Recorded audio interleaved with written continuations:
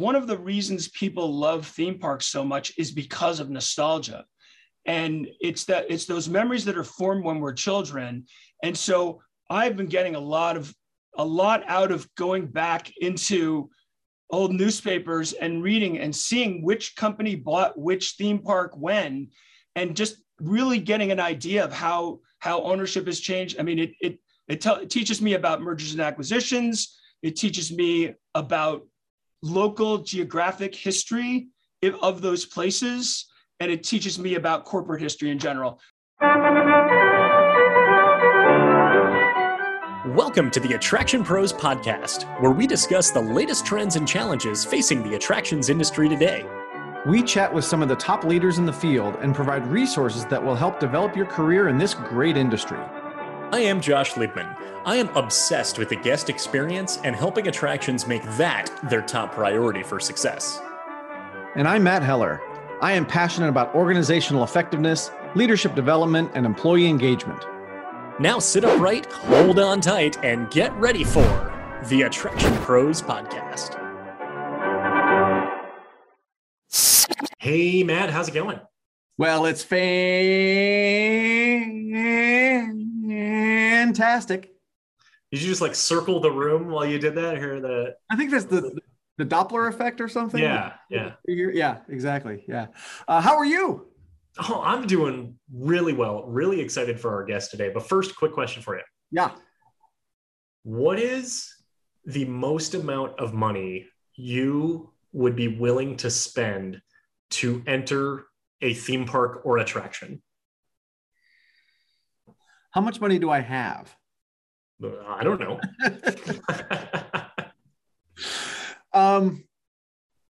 That is a really good question. There's a lot of parameters, right? Like how much money I have to spend, right? Which would enter into my mind, and how badly do I want to enter that theme park? Right.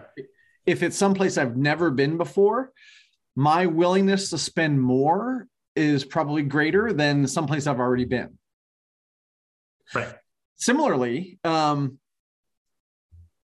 with the Q products, the cut line passes, that also impacts the amount that you're paying. This is probably more of a detailed answer than you were looking for, but that also impacts, the experience that you're going to have. And my willingness to pay that has greatly gone up over the last 10 years or so.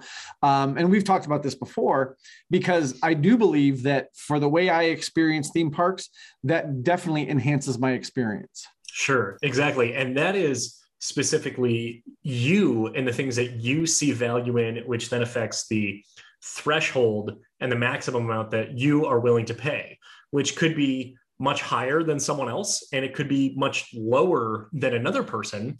And that is one of the interesting things, kind of the hidden or subconscious feelings that people have about pricing, which makes how do you price an attraction? How do you actually charge for a ticket? It makes it kind of confusing, and it makes it difficult to find the perfect price that will optimize your revenue while not alienating out many of your guests.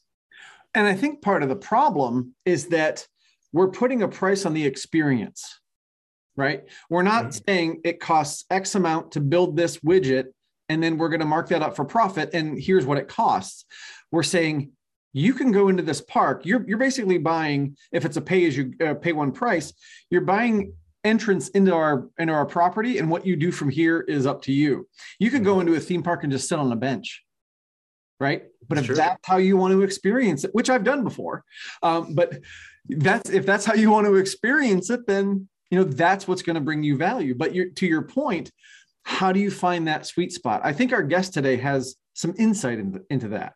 Yeah. Well, first, I want to hear more about that bench, because it sounds absolutely incredible, but maybe that's for another time here. Our guest today is Dr. Martin Lewison, who's also known as Professor Roller Coaster. He teaches a variety of classes, including themed experiences, theme parks and tourism studies at Farmingdale State College in Long Island. And he is super passionate about the industry. Not only does he teach the theme park industry, but he studies it as well. And pricing is one of the topics that we talk about today and really get into the nitty-gritty granular details of dynamic and demand-based pricing within theme parks and attractions, really so you're providing that optimal experience for your guests and optimizing the amount of revenue that you are pulling in as well. And what I love about how he explains it, well, there's two things. Number one, how he ties it to the history of the industry, right? And you know, the evolution of experiences, but also to things that we're already doing that we're paying, you know, a premium for based on the experience, like an airline or a rental car, concerts, you know, those kind of things where you expect to pay more for a differentiated experience. And he will even say it doesn't translate perfectly to the theme park world, but that doesn't mean we can't try. And that doesn't mean that we can't put those things into place so we're not leaving money on the table. Right. And a lot of it too is, you know, how you anchor your price, like what is your actual admission and then in which way is it actually going? If you think of a theater, whether it's a movie theater or a live theater, there's a standard for admission if you're going to go on Saturday night, but if you're going to go on Sunday afternoon, oh, you've got the matinee ticket that's discounted. So it's important as far as positioning this to your guests and how you actually present that you're in it for them as well. You're not just trying to charge the highest amount that the guest is willing to pay every single time. When from an economics and business standpoint, that's exactly what we're all trying to do in order to have the greatest success in business. So Martin's really interesting. He has also visited more than 800 theme and amusement parks around the world and has ridden more than 2,100 roller coasters. So he knows a lot, has seen a lot, and has been to many parks and can share a lot of stories from his travels. But I would say without further conversation, let's just jump right into this interview. Here we go. Dr. Martin Lewison, welcome to the Attraction Pros podcast. We're really excited to have you here today. How are you? I'm great. Thank you so much for having me. This is wonderful to be here with you. Absolutely. Really excited for our conversation today. So can we start off, if you could give us a quick introduction and bio and tell us a little bit about what you do? Okay. Well, I'm a professor, associate professor of business management at Farmingdale State College, which is right smack in the middle of Long Island. And it's a teaching school. It's not a research institution. So I have a heavy course load, a lot of students, you know, so most of my work is grading papers and writing tests and things like that. But my teaching areas are fairly interesting. I teach strategic management. I teach principles of marketing, international marketing. I teach American business history. And then I also teach a course that I designed called Theme Parks and Tourism. And I've been teaching that for almost 5 years, I guess. So that's my main academic work, and at least here at Farmingdale. And I also do service for the college. You know, I'm on committees and things like that. And then about 25% of my time is devoted to research. And I focus that research on the theme park industry. And I would guess that some of that research involves riding roller coasters and going to parks. It has to.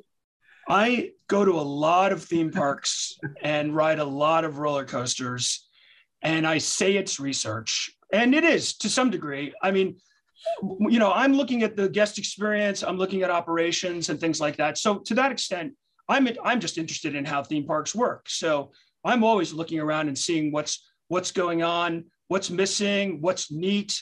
I was just talking to one of my students in class today because this week's topic was service excellence. And I showed a picture of, I took this photograph from the toilet seat of a bathroom stall at Tokyo Disney Sea. And there in the corner of the toilet stall is a little seat to put your baby, like to lock your baby into a seat. And I thought, how genius, you know, you've only got 2 arms. You're probably carrying souvenirs and all kinds of other stuff, and you need to use the facilities. What are you going to do with your baby? Like hold them like, you know, like a duffel bag in your arm or something like that? Here's a place to put them. One of my students was completely unimpressed.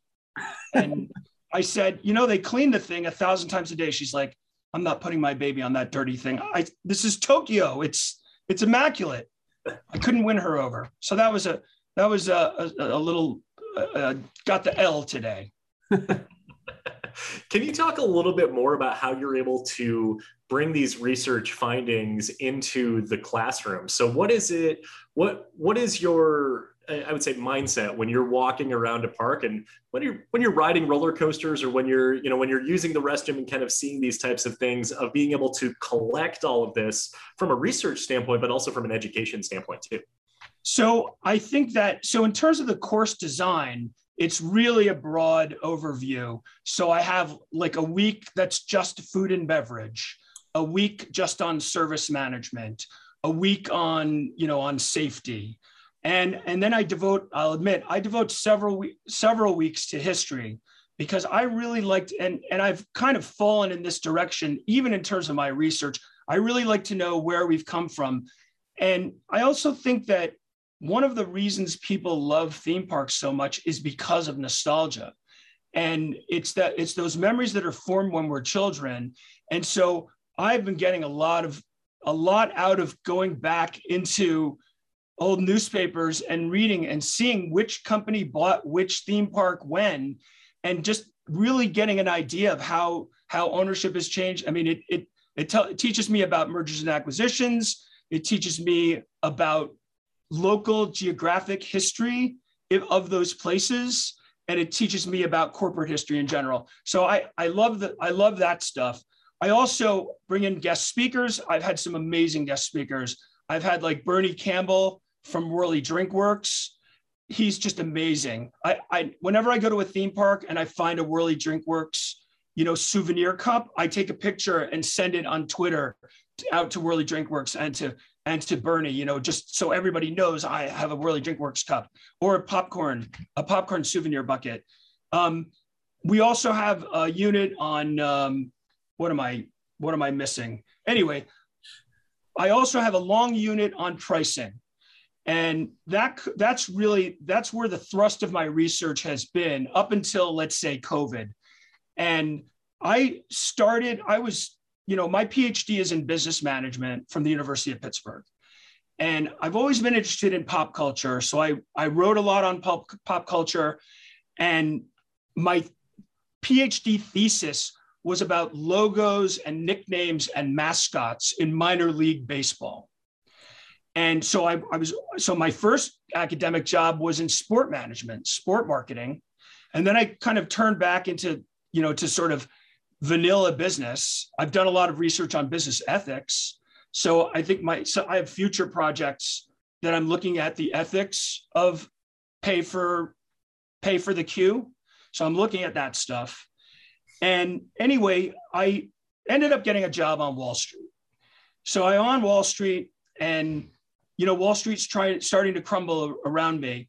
And this is where when I met my wife. And so my wife and I started visiting theme parks with an insane vengeance, because my Wall Street job was stressful. Friday night, we'd get on a plane, fly wherever, ride roller coasters all weekend, come back Monday morning, and I'm on the 42nd floor of 55 Water Street, and I'm still nauseous from the roller coasters.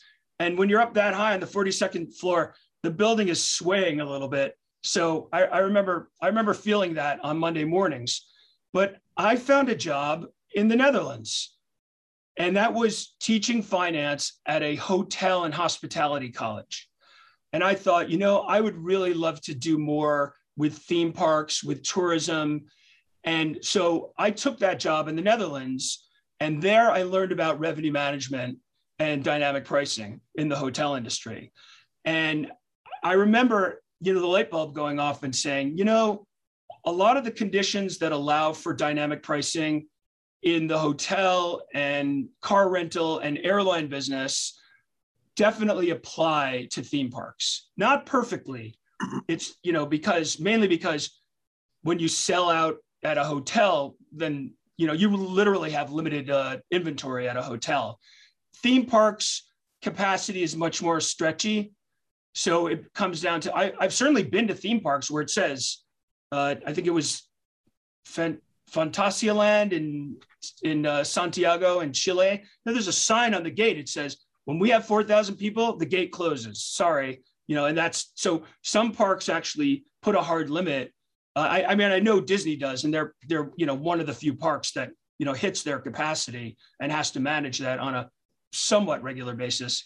So I started looking at how theme parks price and really got consumed with that. And I collected a lot of data in 2009 and published a paper in 2017 that compared theme park pricing in 2009 in the United States with theme park pricing in 2017. Now, everybody knows that theme parks became more sophisticated in their pricing over that period. I kind of documented it in an academic paper saying that this isn't like, if we observe this, it's not by chance. There's a statistically significant difference in the number of theme parks that used to price differentially than the parks now. That once upon a time, theme parks would, paint this year's admission price on a piece of wood, hammer it into the wall, and that was the price. And that's leaving money on the table because there are people who are willing to pay more than that price, and there are people who can't pay that price. So if you can adjust your prices, then you can make more money. That's just from economics 101 and and understanding elasticity of demand. So, and then I go to theme parks and start seeing menus in the restaurants are now TV screens, right? Instead of chalkboards. And it's like, well, so the technology is moving in that direction where you can make these kinds of adjustments. I mean, you don't want somebody to wait on when they get online to buy a hot dog and it says $1.50. And then when they get to the front of the line, it says $1.75. You can't do that, but you can do day-to-day price changes. And that's what Priceline, which is that software company from the Netherlands, that's what they do. And so I contacted the general manager of, don't laugh at me, but there's a theme park in the Netherlands. It's Slagharen, and it's pronounced Slagharen. And I because they were doing dynamic pricing on their website. They had a price board, like they had a booking calendar the same way a hotel might have a booking calendar. And it said, oh, if you come to the theme park on this day, this is the price. If you come to the theme park on this day, this is the price. They were doing it before Six Flags. They were doing it before Disney. And I contacted the general manager. I said, you want to do a presentation with me at IAAPA? And she said, sure. So 3 years in a row, I gave a presentation at IAAPA on dynamic pricing and differential pricing. And I think it was well received. And then sort of everybody, kind of became familiar with it. So I haven't done a presentation for a while, but I still try to go to IAAPA and talk to people about this stuff. And that's how I got to know Priceline, because they had built Slagharen's system. I know we want to get more into the dynamic pricing as we go, but something you talked about a minute ago really fascinated me. Well, a couple of things. First of all, how you kind of use the study of theme parks to uncover so many other things about business. Like you talked about acquisitions and how companies change from one company to another and that kind of thing. And that is something that can be taught for any line of business, right? A car company or whatever. But what also really kind of got my gears turning was that piece about history, because I'm right there with you. I love the theme park history. So I'm curious if there's things that you find particularly fascinating about things you've learned about the history of the industry, or even things that your students find like really interesting, like the light bulb goes off when you say this happened or this happened. I'm just walk us through some of the history stuff. Well, I think I bore my students to death with the history stuff. Like I did an hour-and-a-half lecture on the history of SeaWorld. And I think as soon as I said the words Harcourt, Brace, Jovanovic, I saw my students' eyes glaze over. So I think I need to work on the exciting stuff, but I've really gone down the rabbit hole on that stuff. And this is what I've been working on a project for the last 2 years that I found the missing link. Like, you know how there are monkeys and there are humans, and it's like, where's the fossil record here? And so I found the missing link between, have you guys ever heard of a camera? No, I'm sorry. During the semester, it's hard to devote myself to research, but in the old days, they used to just paint glass in colors and then project that with a candle. And that was the closest thing they had to film. And I'm forgetting. Phantasmagoria is one of the words. I mean, Pepper's Ghost is a 150-year-old gag that's still in use today, still amazes people. So I found that jump from sort of the early motion pictures to today's 4D cinema. And I also got to scratch this nostalgia itch. When I was a kid, we went to this, we were taken into Manhattan. I'm from suburban New Jersey. So all of our field trips were into Manhattan, Museum of Natural History, the Hayden Planetarium, Empire State Building, and so forth. They would always take us to the McGraw-Hill Building. And in the basement of the McGraw-Hill Building was a show called the New York Experience. And I happen to have an original flyer from the New York Experience right here. And one day somebody said something that made me recall this, and I went to see it twice on school trips. Somebody mentioned it, and I went and I tried to look it up on Wikipedia. There was no article on Wikipedia. And I said, oh my God, someone's got to write the article on the New York Experience. So I got my head so far into the guts of the New York Experience that you wouldn't believe. But it was a multimedia 4D show before digital. So they literally had 35 slide projectors flashing images. They had 3 motion picture projectors, all timed with this extremely rudimentary computer. It opened in 1973. And actually, I don't know if you can see this text, but you can see it says a Translux Bing Crosby production, right? So, and I didn't know this, but the New York Experience was the third of these shows. The first was the San Francisco Experience. Then they did a Hawaii Experience. Then the New York Experience. They did a Taiwan Experience at the 74 Spokane World's Fair.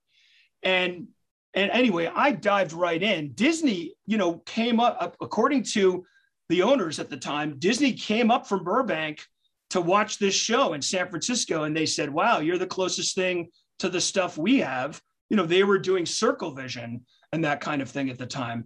So I've been sort of tracing the roots of early spectator theater shows, even like the spook shows from the 50s, right? Where they used to, just try to terrify people in dark theaters with crazy effects and things like that. So I've been tracing that history through the World's Fairs, because that stuff really got developed at the 64, 65 World's Fair with the Eames and their IBM pavilion, and then into Expo 67 in Montreal.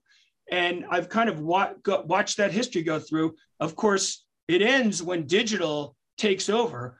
But that has been a really interesting history. And I'm someone who generally doesn't like those 4D, 5D, 6D, 7D theater shows. I'd much rather ride a roller coaster.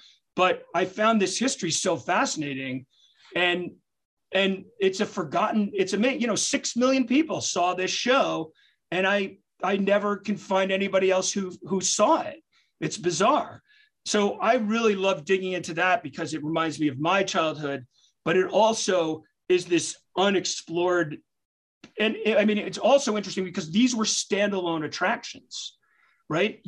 How long does a movie last at a theater? 2-3 weeks, whatever, or it has to be inside some complex.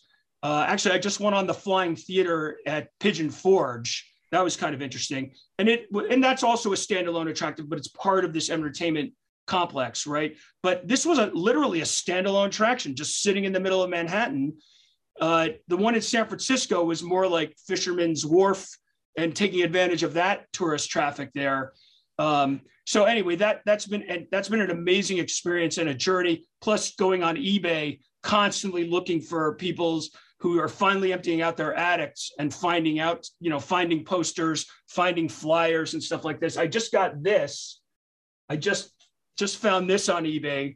This there was a pre-show called Little Old New York. That little banner that the plane is flying, it was Little Old New York. They had a turn of the century kind of, like Nickelodeon kind of, you could watch a movie by turning a crank, and a little gift shop and snack bar, that kind of thing. And the whole thing was themed to the old elevated railway station on 6th Avenue. The elevated railways in New York used to be a big thing. Obviously, it's still a thing in Chicago. I mean, it's still a thing in New York too. But they had created this themed, it was a themed attraction where you walked into a history of New York, and they even had like sounds of the trains running by and like subwoofers creating rumbles. The theater, the New York Experience, actually had an enormous subwoofer that was like 13 feet across under the floor in an early version of Sensurround. I don't know if you remember Sensurround, but so the idea was to shake the theater when the subways went by. And plus it was, it was a 70-foot wide screen with side screens that went up and down. There was a fog machine for New York Harbor. There was a bubble machine for for Prohibition, so it was really amazing. And Translux also, was a co-producer, and Translux was this storied theater chain that had been famous for newsreel theaters, and then for bringing Japanese anime to the United States, like Gigantor and Speed Racer. And they had gone into the entertainment business, and they tried to create these standalone attractions. Unfortunately, they failed ultimately. But anyway, now you know the rabbit hole I've been down for literally 2 years. And that's what I had to do when I couldn't get on a plane and go on a roller coaster somewhere. There you go. Yeah. That's so interesting. Thanks for sharing that. And it must have been really cool for you to be able to, I guess, like you said, go down that rabbit hole and do all that research and see kind of the evolution of the way that, the way that themed entertainment has worked. And particularly before there were all the technological enhancements and benefits that we have today, where you see things that I don't know if people necessarily have the imagination for today, because we don't need it, because we've got all that technology. Even very recently, my wife and I, we've been watching Behind the Attraction on Disney Plus, and just last night we watched the episode on It's a Small World.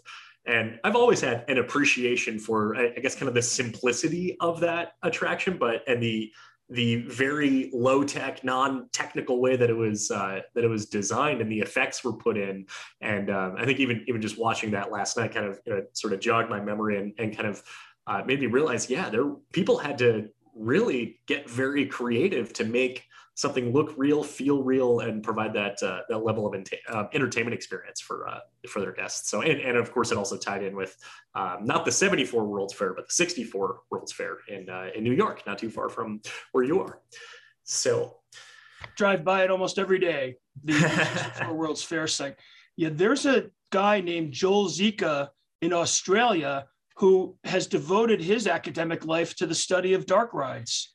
And he is so interesting, his stuff, and he's published a bunch of papers, and he there's everything we know about history, we know because somebody went through papers and dug up things and documented what happened. Somebody went through and looked at contracts and looked at the newspapers of the day, and really that's something that's not happened in our industry. Not at least, well, you have to say Disney is extremely well documented because people have been fascinated with it for so long. So people dig and dig and dig on Disney, but there's a whole nother world of our attractions industry that is begging for, I think, more research and more digging. Yeah.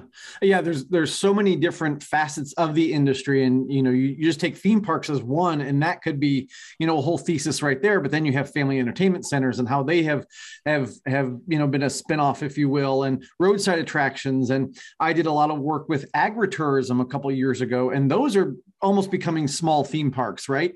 You know, it's not just about the pumpkin patch and the corn maze, but now they've got attractions and things like that. So that part to me is really, really fascinating. But I do want to go back because I mentioned that we would get back to it, the dynamic pricing piece, a little bit on that. So from your perspective, and maybe even things you teach your students, what are the kind of strategic practices that people need to understand about dynamic pricing and how it can help them as an operation? Well, it helps to just understand. I mean, I like going back to Economics 101 and price elasticity. So if you charge one price, then that's the price the customers see. And if they're willing to pay that price or more, then they'll pay that price. Any customer that is not willing to pay that price, obviously is not going to pay that price. If you can charge, in an ideal world, at least for a capitalist, I would scan each customer with some sort of gun, and I could see the maximum price that they're willing to pay. And that would maximize my revenues by being able to see the price that you're willing to pay, by seeing the price that they're willing to pay, by seeing the price that they're willing to pay. And if I could charge each of you the price that you're willing to pay, then that would maximize my revenues. In general, if I lower prices, then I take in revenue from people that I would not otherwise get. But at the same time, then I'm giving a benefit to those people that are willing to pay the highest prices. So in the airline industry, in the airline industry, hotels and rental cars, what they do is create rate fences, which essentially is that if I have somebody who's willing to pay the high price, I have to figure out a way to prevent them from paying the discount price. And this really, the origin of all of this goes back to American Airlines in the 70s. And American Airlines was getting undercut by People Express. Remember People Express out of Newark? They were a discount airline. They were the first discount airline. They had watched Southwest, which at the time was just a regional airline, figured out a way to cut costs to the bone. And People Express, for many people, that was the first time they'd ever flown commercially, because the rates that were being set by the Civil Aeronautics Board were insane. You had to be wealthy or a business person to fly at all, until the deregulation of the airline industry, which I guess happened in 1974. And what happened was that Americans saw their prices being undercut and losing business to People Express. And Americans said, well, how can we maintain revenue? And so they realized that we've got two different kinds of customers. We have business customers, we have leisure travelers. I know certain things about these customers. I know that my business traveler needs to get home on Friday night to be with his family for the weekend. Or I know my business traveler needs to fly to Cleveland on Tuesday because it's an important business meeting and they can't miss the business meeting. So they have inelastic demand. They got to fly when they got to fly. And they also have deep pockets because their company is paying for them. Leisure traveler, much more flexibility. Leisure traveler is going to plan their vacation typically over school holidays, those kinds of things. They're going to book way in advance. Business travelers are going to book last minute. So they said, okay, you want the cheap fare? You want the cheap fare? Then you have to book in advance, 2 weeks in advance at least, and you have to stay over Saturday night. And that cut apart the business travelers off from the leisure travelers. And what they did was they said, okay, you can have the cheap fare if you meet these requirements, if you're willing to accept this, these annoyances or whatever, these inconveniences. And they left enough seats aside, unsold, that would sell last minute for the business traveler who had no choice but to pay whatever the fare was because they had to fly then. And with that, they managed to push, that was the end of People Express when the legacy airlines caught on to that. And eventually the hotels caught on to that. So you create a rate fence. You basically say, oh, here's a premium room. And you make that premium room so expensive that the average leisure traveler is not going to pay for that premium room. They're going to buy the cheap rooms, and eventually all the cheap rooms sell out, but you have these expensive rooms set aside, and the last minute business traveler is the one that's going to pay a premium rate for that. And it doesn't apply perfectly to the theme park industry, but what the theme park industry has started to do is has signaled guests by saying, look, here's a premium experience. And then guests who are willing to pay that higher price essentially receive a signal from the theme park that's like, oh, this is for me.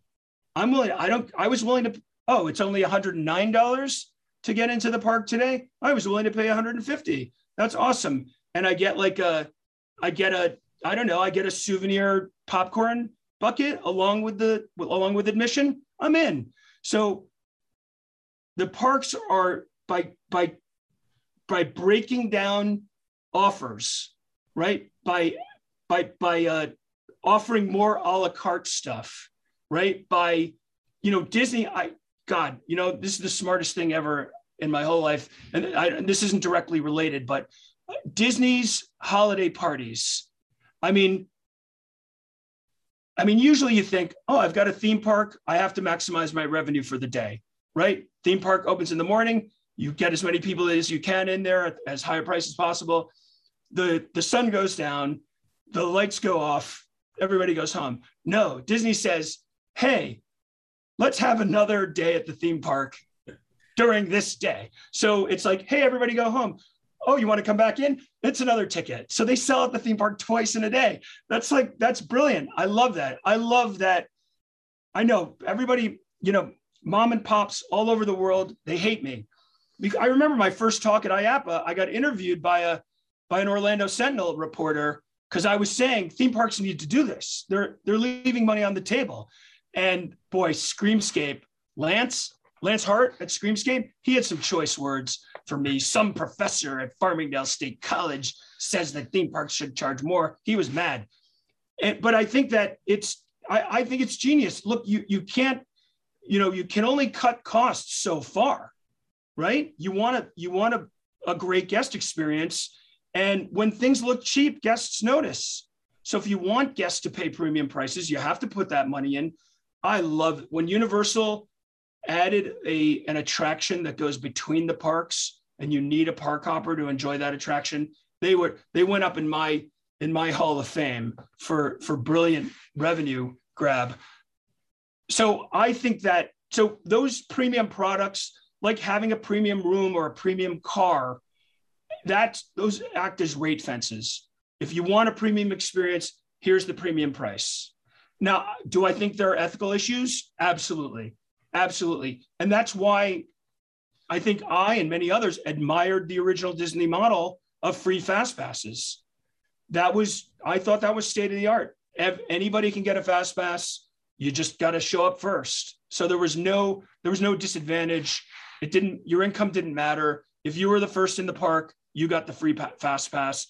It was the paper ticketing system, and then obviously that started to change. I mean, ironically, Disney is the last major theme park chain to go to paid queue product, right? Six Flags has been doing it for years. After Dick Kinzel left Cedar Fair started doing it. The European theme parks, they were resisting for a long time. They're starting to do it too. And certainly all over Asia, you can see it as well. I mean, it's stupid, but even when the park's not busy, I buy the queue product, just to reward them for their forward thinking. Yeah. So there's definitely a lot of really interesting dynamics to that. No pun intended, I guess, with dynamic pricing. You talk about the backlash that you've gotten from suggesting that, from proposing that, but parks have also taken a creative way of taking that and spinning it so it comes across as a positive for the guests, of saying, well, we want to space out the crowds throughout the years between the peak and the off-peak season, so you have the most comfortable guest experience.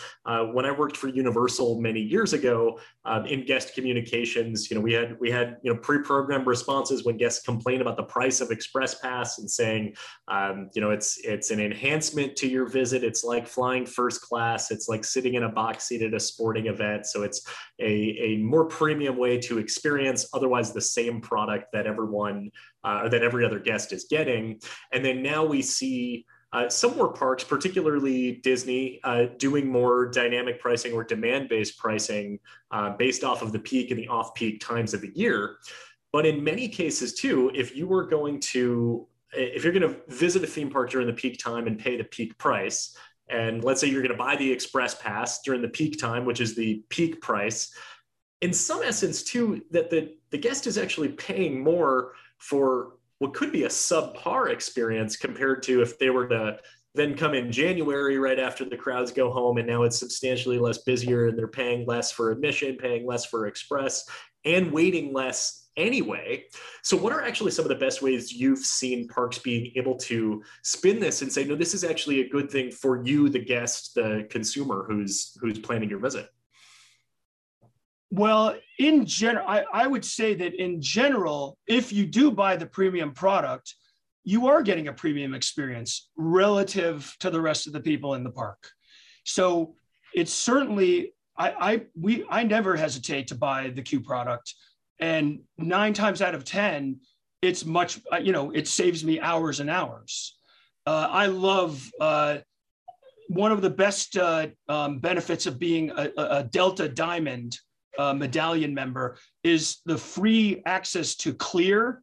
And obviously it only works at so many airports, but boy, if I could, I would love to, give a medal to Clear for how many hours they've saved me at the airport from waiting in lines.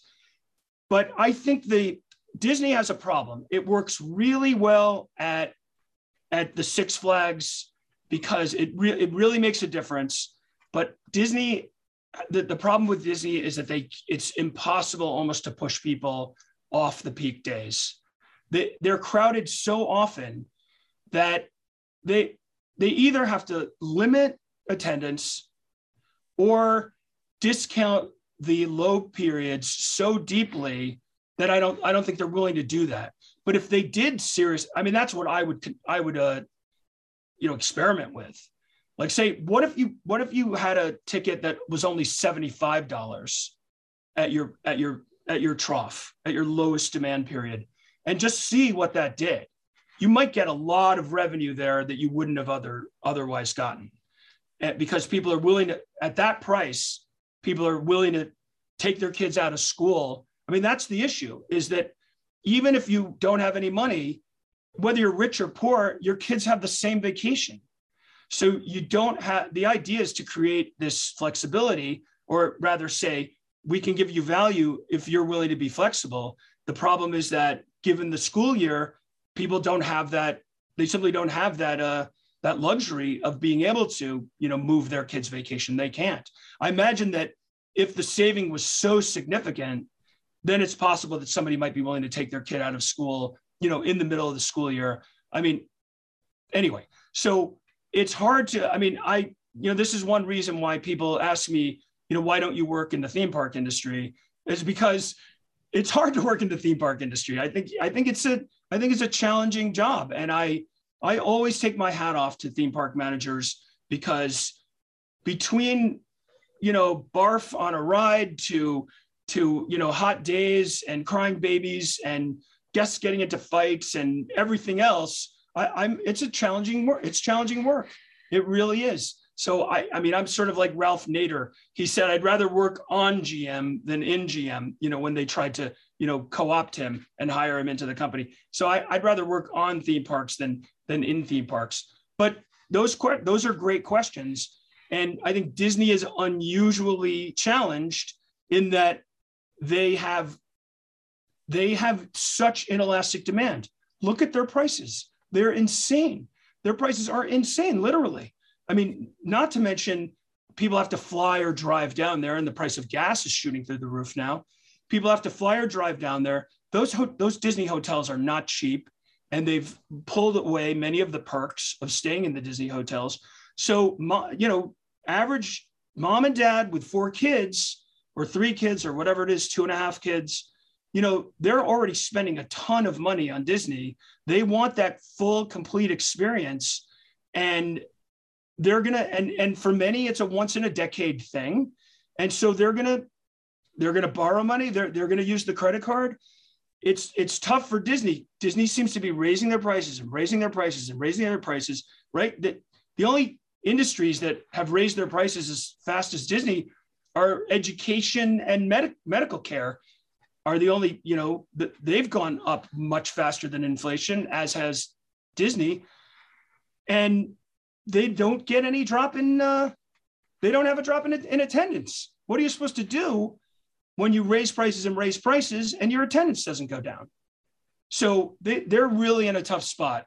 And and of course they're reported on so heavily, they're really not in a position to start saying, I don't know, they have to be subtle about saying, okay, if you really want to enjoy yourself, here are some products that might help you in that regard. And for someone who can afford it, that's another point. For all the people that complain, there are some people that don't care about the price rises. They don't care how much Genie Plus costs. They don't care how much Lightning Lane costs. They're going to pay it because they want it. And Disney does enough market research to say there are people who want this. And we can, it's a corporation. They have to report quarterly increases every year to shareholders. They can't stand still and say, okay, we're satisfied with our revenues. It's just, that's not how corporations work. Yeah. And Martin, maybe I'm more sensitive to it being in the theme park industry, but, Disney gets a lot of backlash for raising those prices because they say, it's unaffordable to go if you're an average family of 4 or 5 or whatever. But to your point, they are a corporation, and any corporation that sees that kind of demand and doesn't raise prices, they're not going to survive. Right. So it goes back to nostalgia though, too, real quick. It goes back to nostalgia. So how do you balance that from, being a company that is so beloved from a nostalgia standpoint and then saying, hey, we've still got to run this as a business. It's two sides of a interesting coin. It is. I mean, as a management professor, I have to tell my students, don't leave money on the table. That's just a bad idea.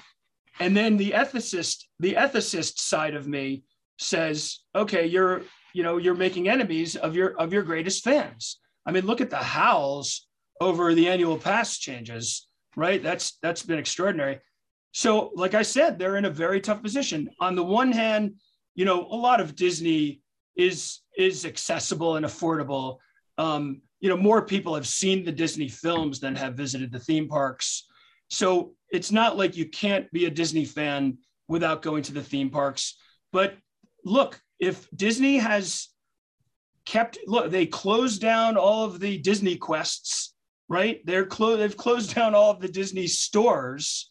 This is what monopolists do. Monopolists reduce output and raise prices. And Disney has been acting like a monopolist. So it does create space for competitors, right? I think that, there are other, back in the, in a free market, if the market works efficiently, then other companies will come in and build theme parks. I don't know why the New York market was ignored for so long, but finally we have the Nickelodeon universe that just opened in the Meadowlands at the American Dream Mall. So good on the Canadians for finally getting that mall open. And then Merlin, now fully owned by Lego and Blackstone and the some retirement fund.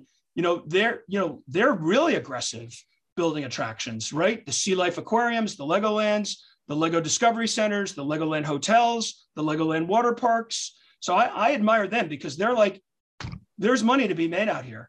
And they do. And that people go to those places. I go to the crappiest theme parks in the world and they're full.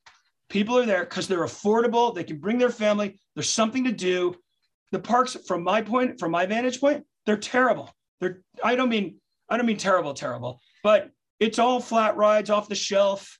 There's no theming. I don't know. There's some woods, very charming, but it's, there's nothing special about those places, but people can afford to go there. And so there's money to be made. So if Disney wants to be the insanely high priced, sole provider of a particular product, then that leaves the rest of the market open. And until COVID, that market was moving along like a locomotive, right? I mean, the industry has been growing and growing and growing and growing since the last recession, since 2008. And I've been going to China every year since, 2012, because they keep building more theme parks in China. Now, I don't know if that's going to go on given the sort of crash of that real estate bubble. I've been to China, looked through the gates at fully built theme parks that are not operating, fully built, ready to open, gates closed, one security guard there saying, we're not open. And it's just a theme park out in the middle of nowhere, no rides running, no people. And, and that's the kind of buildup China's been getting. But in the big cities, so much demand, right? Big middle class in Asia, growing and growing, becoming wealthier. And that's where the theme park industry has been growing. We're seen as a mature market here in the United States, but I think there are certainly opportunities. You've got major markets with no major theme park, like Houston. And I know they're building these smaller parks, but New Orleans still doesn't have a theme park. You've got big cities in the United States without a theme park. Look at the success. You can build a theme park in the middle of nowhere. Look at Silverwood. It's incredibly, it's always, the one time I went there, it was crowded as heck. I couldn't even get on the choo-choo train. It was so busy. So, Martin, you have visited I believe you told us more than 800 parks worldwide and ridden more than 2,100 roller coasters, which is really impressive. And I know we're starting to run a little low on time, but wondering if we can talk just a little bit about that as far as what park you visited, if there's any that stand out that were just the most interesting, or any specific rides that maybe interesting or peculiar or so that you've been able to collect with you in your stories along the way. Sure. I'll start with one. One of the weirdest rides I've ever been. I don't even know. It was basically, those big 40 or 50 gallon oil drums, right? And it was a weird flat ride that had about 6 or 7 of these giant oil drums, with the end facing you. And each of these oil drums was themed to be like a cow or a steer, and had a little saddle on it. And little kids would get up on the oil drum. I rode it once too. And they would start a song, and the oil drum would just try to shake you off. And I was like, this is hilarious. So I had to ride it. And of course, there's a cushioned floor. It was the simplest thing and completely goofy. And I was like videotaping the ride until some angry father came up to me. This is a hazard of being a fan and wanting to take a lot of pictures.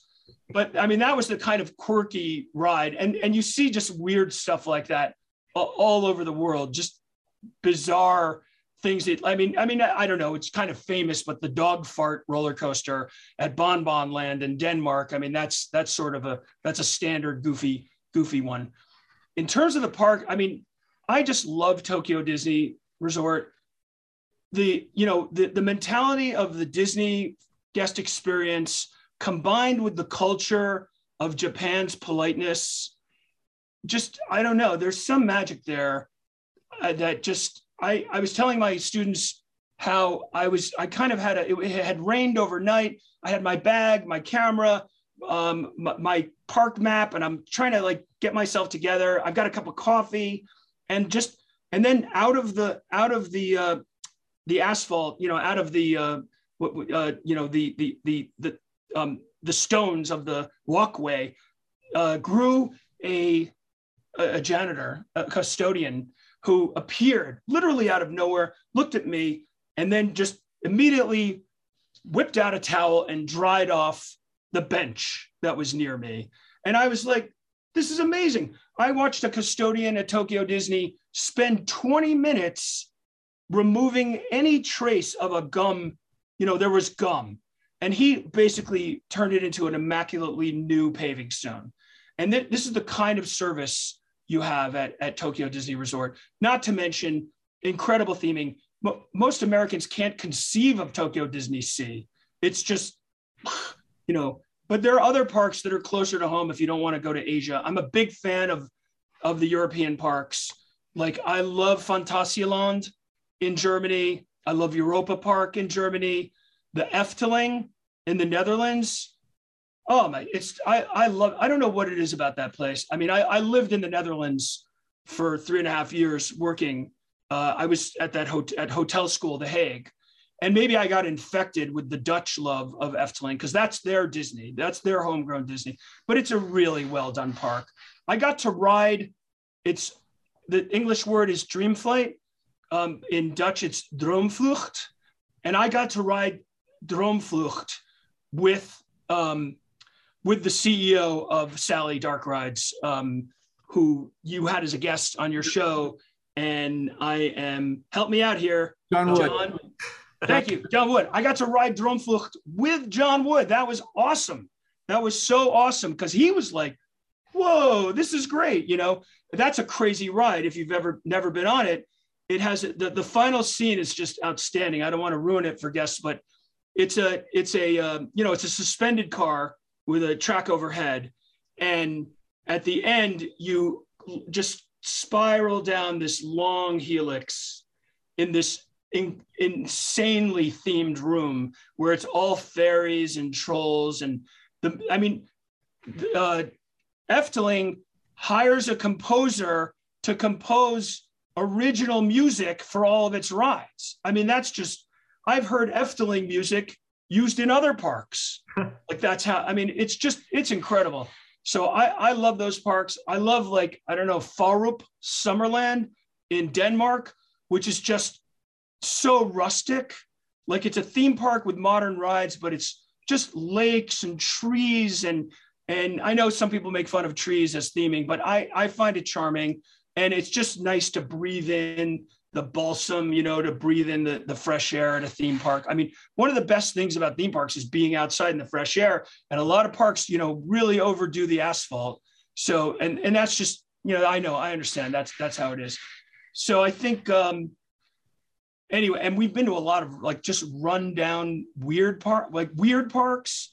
So we were in, what was our last, Vietnam. We went to a whole park that was based on, Vietnamese mythology, just the weirdest, going through a history of Buddhism walkthrough, right? Now that's, you've been through haunted walkthroughs before. Have you ever been through a walkthrough that told you the story of Siddhartha and Buddhism? I mean, that kind of thing is just totally weird. And then India, boy, we saw some pretty rundown parks, but the ride's running. If the credit's running, we'll get on it. And in places like China and India, guests stop you to take a picture because they've never met a Westerner before. So they want their own souvenir picture to be with you, which is bizarre, but I don't know. We love it. It's so much fun. And it's a great way to, I think travel is a great source of learning. I don't think Americans travel enough. And I wish more enthusiasts could get out of Ohio and Pennsylvania and their mother's basement and get out there and visit some of the other theme parks in the world. It's not that people are friendly and you don't have to learn the language to we've got these things now and they can do an enormous amount of work for you. So we've had incredible experiences. And I post all my photos on Flickr. So maybe at the end, I'll give you my Flickr address, and every photo I've taken, you can see my 8 trips to China and Taiwan and, Macau and everything. And you can see, it's just, the whole thing is visually stunning, amazing food that you would never try anywhere else. it's a great experience. But it is the desire to go out and have fun with your family is completely universal. Every country, Muslim country, Chinese communist country, Christian country, Israel, Jewish country, it doesn't matter where, everybody wants to go out with their kids and ride on roller coasters and have fun on dark rides. It's a universal need to recreate, as they say. Yeah. Well, Martin, this has been a fascinating conversation, and thank you so much for your time and all of your insight and all of your passion. We definitely want to hear that Flickr address, but I just want to say, as someone who does love to travel, you've inspired me to travel even more. So thank you for that. I appreciate that. So Martin, tell us how people can get in touch with you, how they can learn more, and how they can see all your pictures. Sure. Well, if you just go to flickr.com/MILST1. So those are my initials, MIL, and ST1 is student one from an old student email address I had. So if you go to flickr.com/MILST1, you'll see all of our photo trips. And then I'm pretty easy to find on social media. Martin Lewison, I'm on Twitter. Also, MILST1 is something you could search. If you search for Professor Roller Coaster, you can find me. I'm on pretty much every social media platform, LinkedIn, Facebook, and you can also go to Farmingdale State College and search for me there. Excellent. Well, Martin, thank you so much for your time today. We really appreciate the opportunity to chat with you. I will echo Matt's statement that you've also inspired me to want to go out and travel more and be able to collect those experiences. But in the meantime, for everyone out there who is watching and listening, just remember, we are all Attraction Pros. Thanks for listening to the Attraction Pros podcast. Make sure to subscribe so you can tune in when new episodes release. And even better, please leave us a review on iTunes. For more information, visit attractionpros.com.